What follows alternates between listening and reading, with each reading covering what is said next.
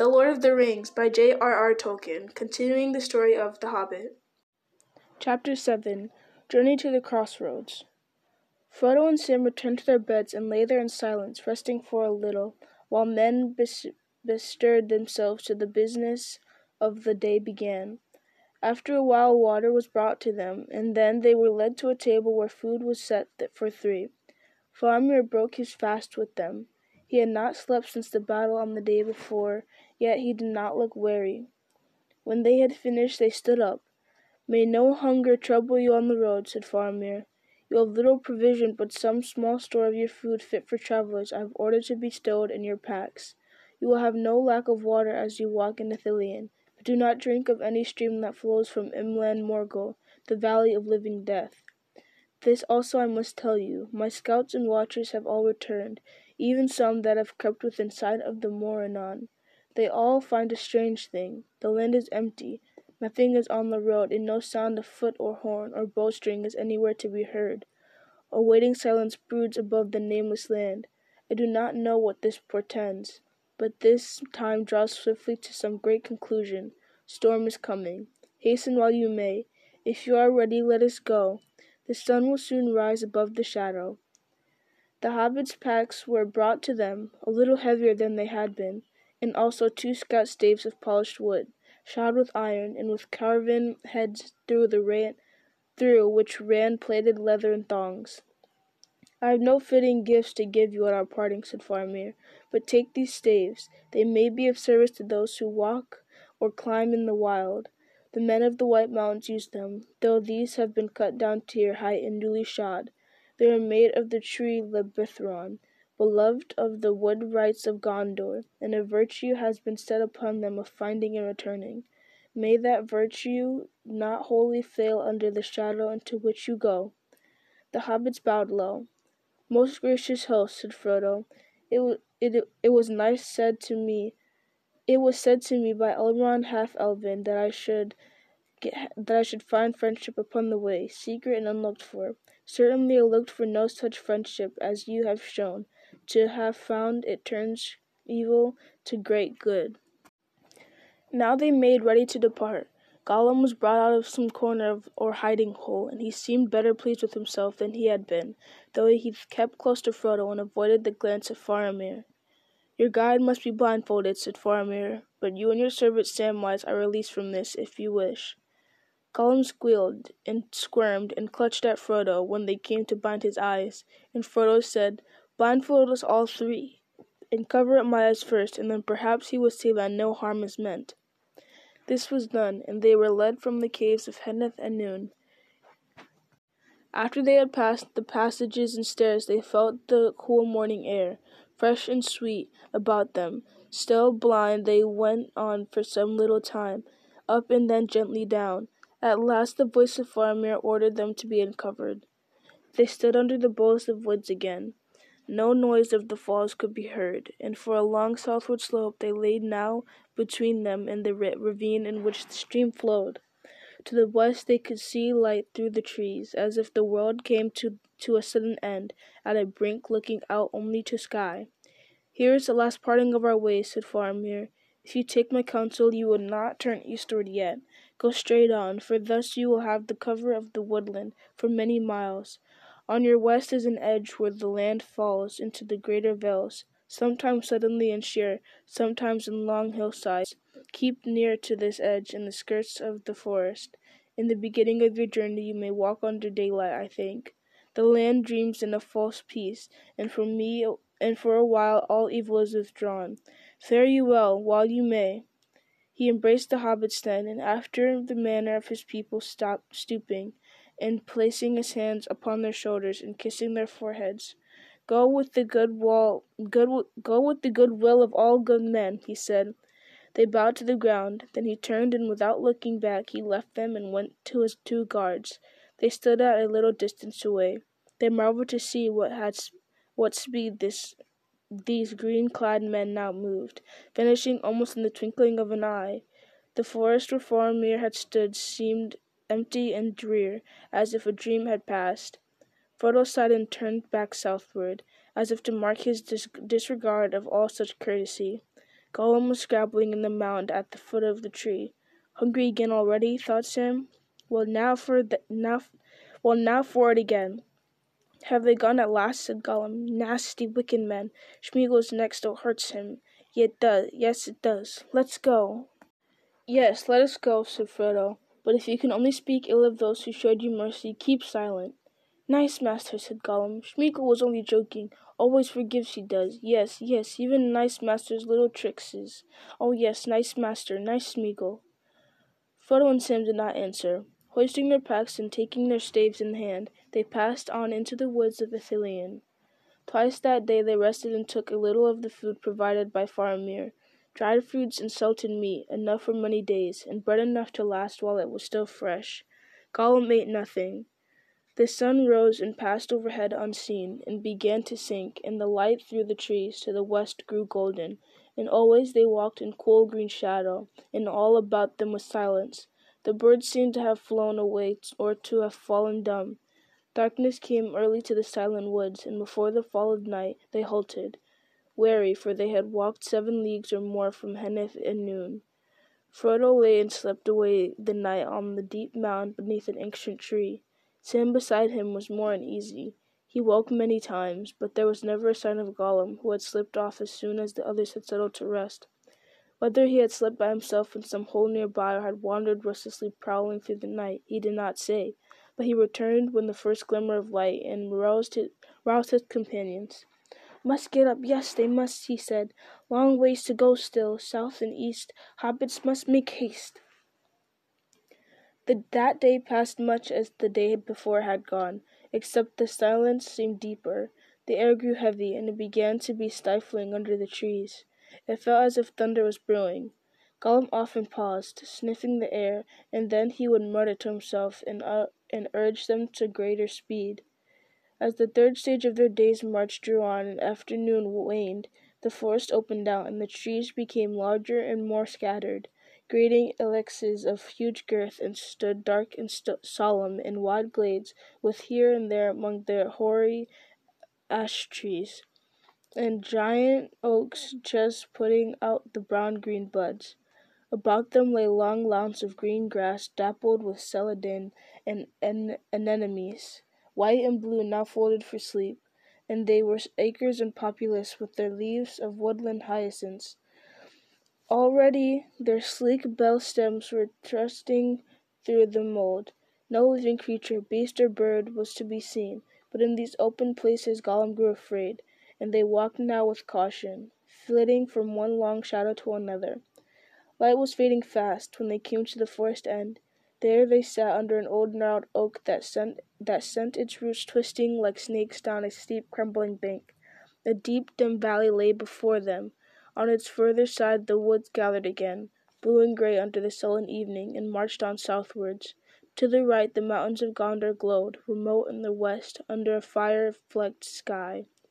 To the left lay darkness, the towering walls of Mordor, and out of that darkness the long valley came, falling steeply in an ever-widening trough towards the Anduin. At its bottom ran a hurrying stream.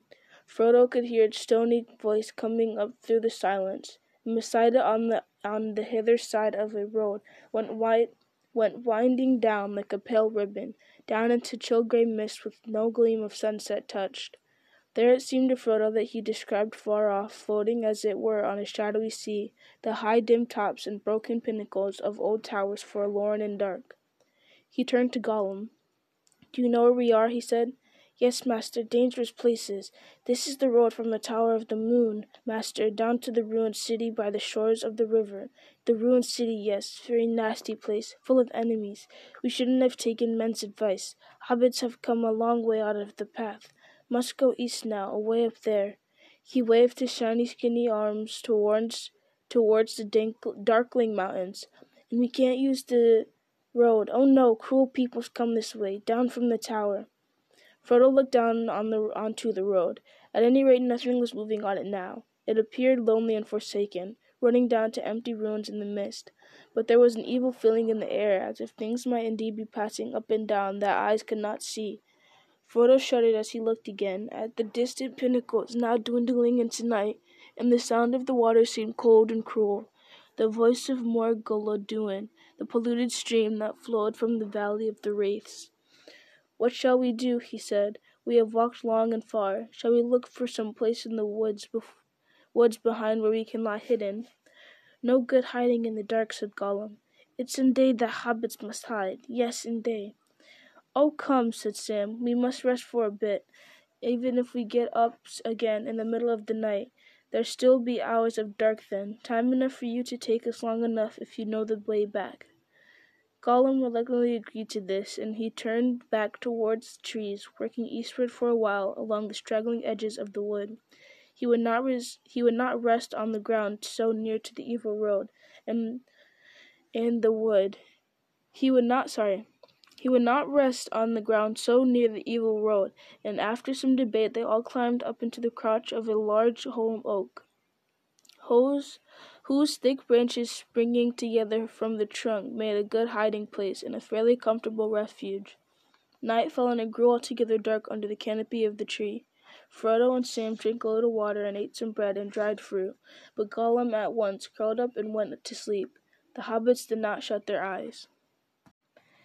It must have been a little after midnight when Gollum woke up. Suddenly they were aware of his pale eyes, unlidded, gleaming at them. He listened and sniffed, which seemed, as they had noticed before, his usual method of discovering the time of night. "Are we rested? Have we had beautiful sleep?" he said. "Let's go." "We aren't and we haven't," growled Sam, "but we'll go if we must." Gollum dropped at once from the branches of the tree to all fours, and the hobbits followed more slowly.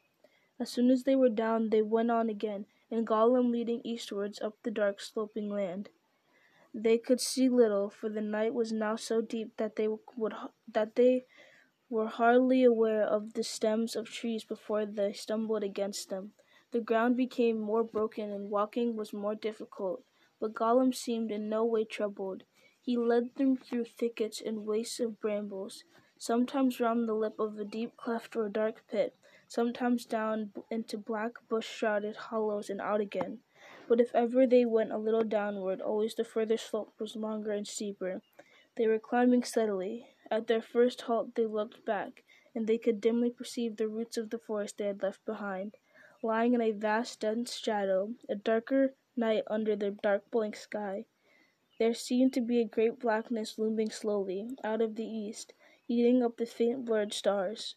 Later the sinking moon escaped from the pursuing cloud, but it was ringed all about with a sickly yellow glare.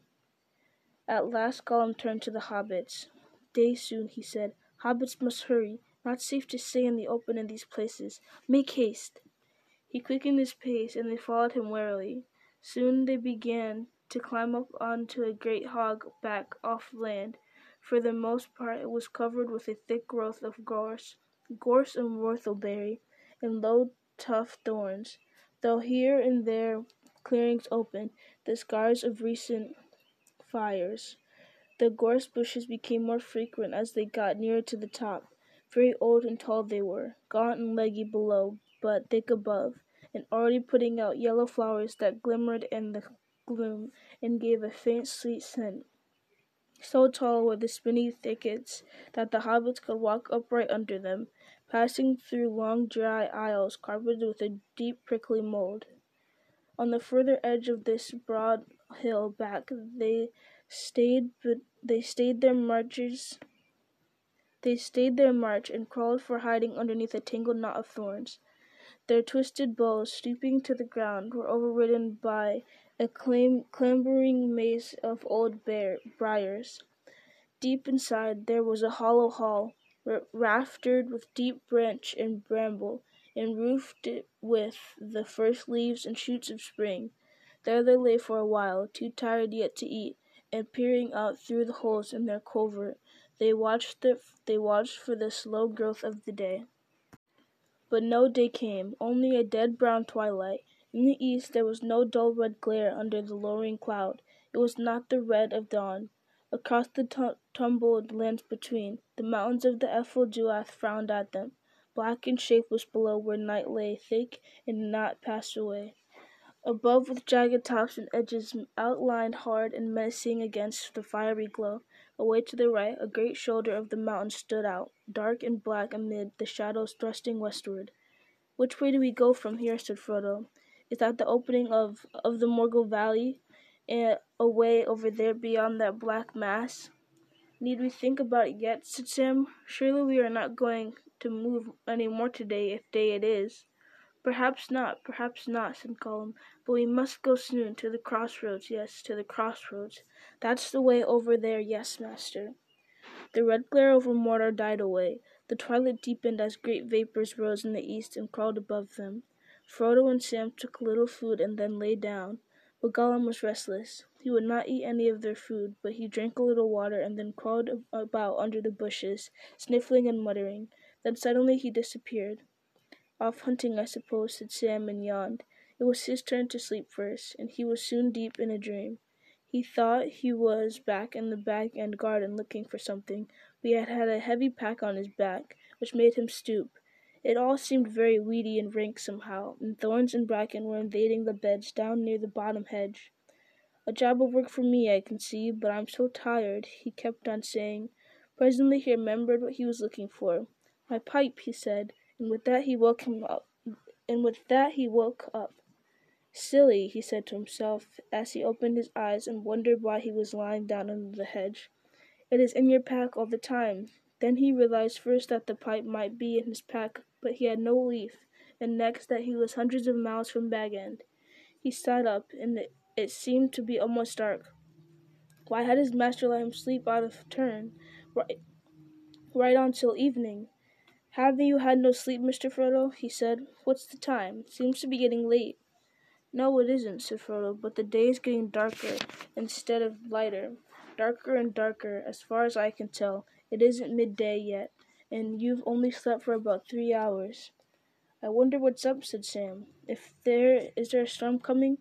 If so, it's going to be the worst there ever was. We shall wish we were down a deep pool, not just stuck under a hedge." He listened. "What's that? Thunder or drums, or what is it?" "I don't know," said Frodo. "It's been going on for a good while now. Sometimes the ground seems to tremble. Sometimes it seems to be the heavy air throbbing in your ears." Sam looked round. "Where's Gollum?" he said. "Hasn't he come back yet?" "No," said Frodo. "There's not been a sign or sound of him." "Well, I can't abide him," said Sam. "In fact, I've never taken anything on a journey that I'd have been less sorry to lose on the way. But it would be just like him, after coming all these miles to go and get lost now, just when we shall need him most. That is, if he's ever going to be any use, which I doubt." "You forget the marshes," said Frodo. "I hope nothing has happened to him. And I hope he's up to no tricks, and anyway I hope he doesn't fall into the hands, as you might say, because if he does we shall soon be in for trouble." At that moment a rolling and rumbling noise was heard again, louder now and deeper. The ground seemed to quiver under their feet. "I think we're in for trouble anyhow," said Frodo. "I'm afraid our journey is drawing to an end." "Maybe," said Sam. "But where's the life there's hope, as my gaffer used to say. In need of victuals, as he most ways used to add. You have a bite, Mr. Frodo, and then a bit of sleep." The afternoon, as Sam supposed it must be called, wore on. Looking out from the covert, he could see only a dune, shadowless world, fading slowly into featureless, colorless gloom. It felt stifling, but not warm. Frodo slept unquietly, turning and tossing, and sometimes murmuring. Twice Sam thought he heard him speaking Gandalf's name, the time seeming to drag interminably. Suddenly Sam heard a hiss behind him, and there was Gollum on all fours, peering at them with gleaming eyes. Wake up, sleepies," he whispered. "Wake up! No time to lose. We must go, yes, we must go at once. No time to lose." Sam stared at him suspiciously. He seemed frightened or excited. "Go now? What's your little game? It isn't time yet. It can't be tea time even, leastways not in decent places where there is tea time." "Silly," hissed Gollum. "We're not in decent places. Time's running short, yes, running fast. No time to lose. We must go. Wake up, master, wake up." He clawed at Frodo, and Frodo startled out of his sleep, sat up and seized him by the arm. Gollum tore himself loose and backed away. "They mustn't be silly," he hissed. "We must go. No time to lose." And nothing more could they get out of him where he had been and what he thought was brewing to make him in such a hurry. He would not say. Sam was filled with deep suspicion and showed it, but Frodo gave no sign of what was passing in his mind. He sighed, hoisted his pack, and prepared to go out in the ever-gathering darkness. Very stealthily Gollum led them down the hillside, keeping under cover wherever it was possible, and running, almost bent to the ground across any open space. But the light was now so dim that even a keen-eyed beast of the wild could scarcely have seen the hobbits, hooded in their grey cloaks, nor heard them, walking as wearily as the little people can. Without the crack of a twig or the rustle of a leaf they passed and vanished. For about an hour they went on, silently and single file, oppressed by the gloom and by the absolute stillness of the land, broken only now and again by the faint rumbling as of thunder far away or drum beats in some hollow of the hills. Down from their hiding place they went, and then turning south they steered as straight a course as Gollum could find across a long broken slope that leaned up towards the mountains. Presently, not far ahead, looming like a black wall, they saw a belt of trees. As they drew near, they became aware that these were of vast size, very ancient it seemed, and still towering high, though their tops were gaunt and broken, as if tempest and lightning blasts had swept across them, but had failed to kill them or to shake their fathomless roots. "The crossroads, yes," whispered Gollum, the first words that had been spoken since they left their hiding place. "We must go that way." Turning eastward now, he led them up the slope, and then suddenly there was before them the southward road, winding its way up about the outer feet of the mountains, until presently it plunged into the great ring of trees. "This is the only way," whispered Gollum. "No paths beyond the road, no paths. We must go to the crossroads. But make haste. Be silent." As furtively as scouts within the encampment of their enemies, they crept down on the road and stole along its westward edge under the stony bank, grey as the stones themselves, and soft-footed as hunting cats. At length they reached the trees and found that they stood in a great roofless ring, open in the middle to the sombre sky, and the spaces between their immense boles were like great dark arches of some ruined hall. In the very centre four ways met. Behind them lay the road to the Morannon. Before them it ran out again upon its long journey south. To their right the road of the old Osgiliath came climbing up and crossing. Passed out eastward into the darkness, the fourth way, the road they were to take. Standing for a moment filled with dread, Frodo became aware that a light was shining. He saw it glowing on Sam's face beside him. Turning towards it, he saw, beyond an arch of boughs, that the road to Osgiliath running almost as straight as a stretched ribbon down into the west. There, far away beyond, sat Gondor, now overwhelmed in shade. The sun was sinking, finding at last the hem of the great slow-rolling pile of cloud, and falling in an ominous fire towards the yet unsullied sea. The brief glow fell upon a huge sitting figure, still and solemn as the great stone kings of Argonath. The years had gnawed it, and violent hands still maimed it. Its head was gone, and in its place was set in mockery a round rough-hewn stone, rudely painted by savage hands in the likeness of a grinning face with one large red eye in the midst of its forehead. Upon its knees and mighty chair and all about the pedestal were idle scrawls mixed with the four symbols that the maggot folk of Mordor used. Suddenly caught by the old king's head, it was lying rolled away by the roadside. "Look, Sam," he cried, startling in speech. "Look, the king has got a crown again." The eyes were hollow and the caverned beard was broken, but about the high stem forehead there was a coronal of silver and gold. A trailing plant with flowers like small white stars had bound itself across the brows as if in reverence for the fallen king, and in the crevices of his stony hair yellow stone crop gleamed.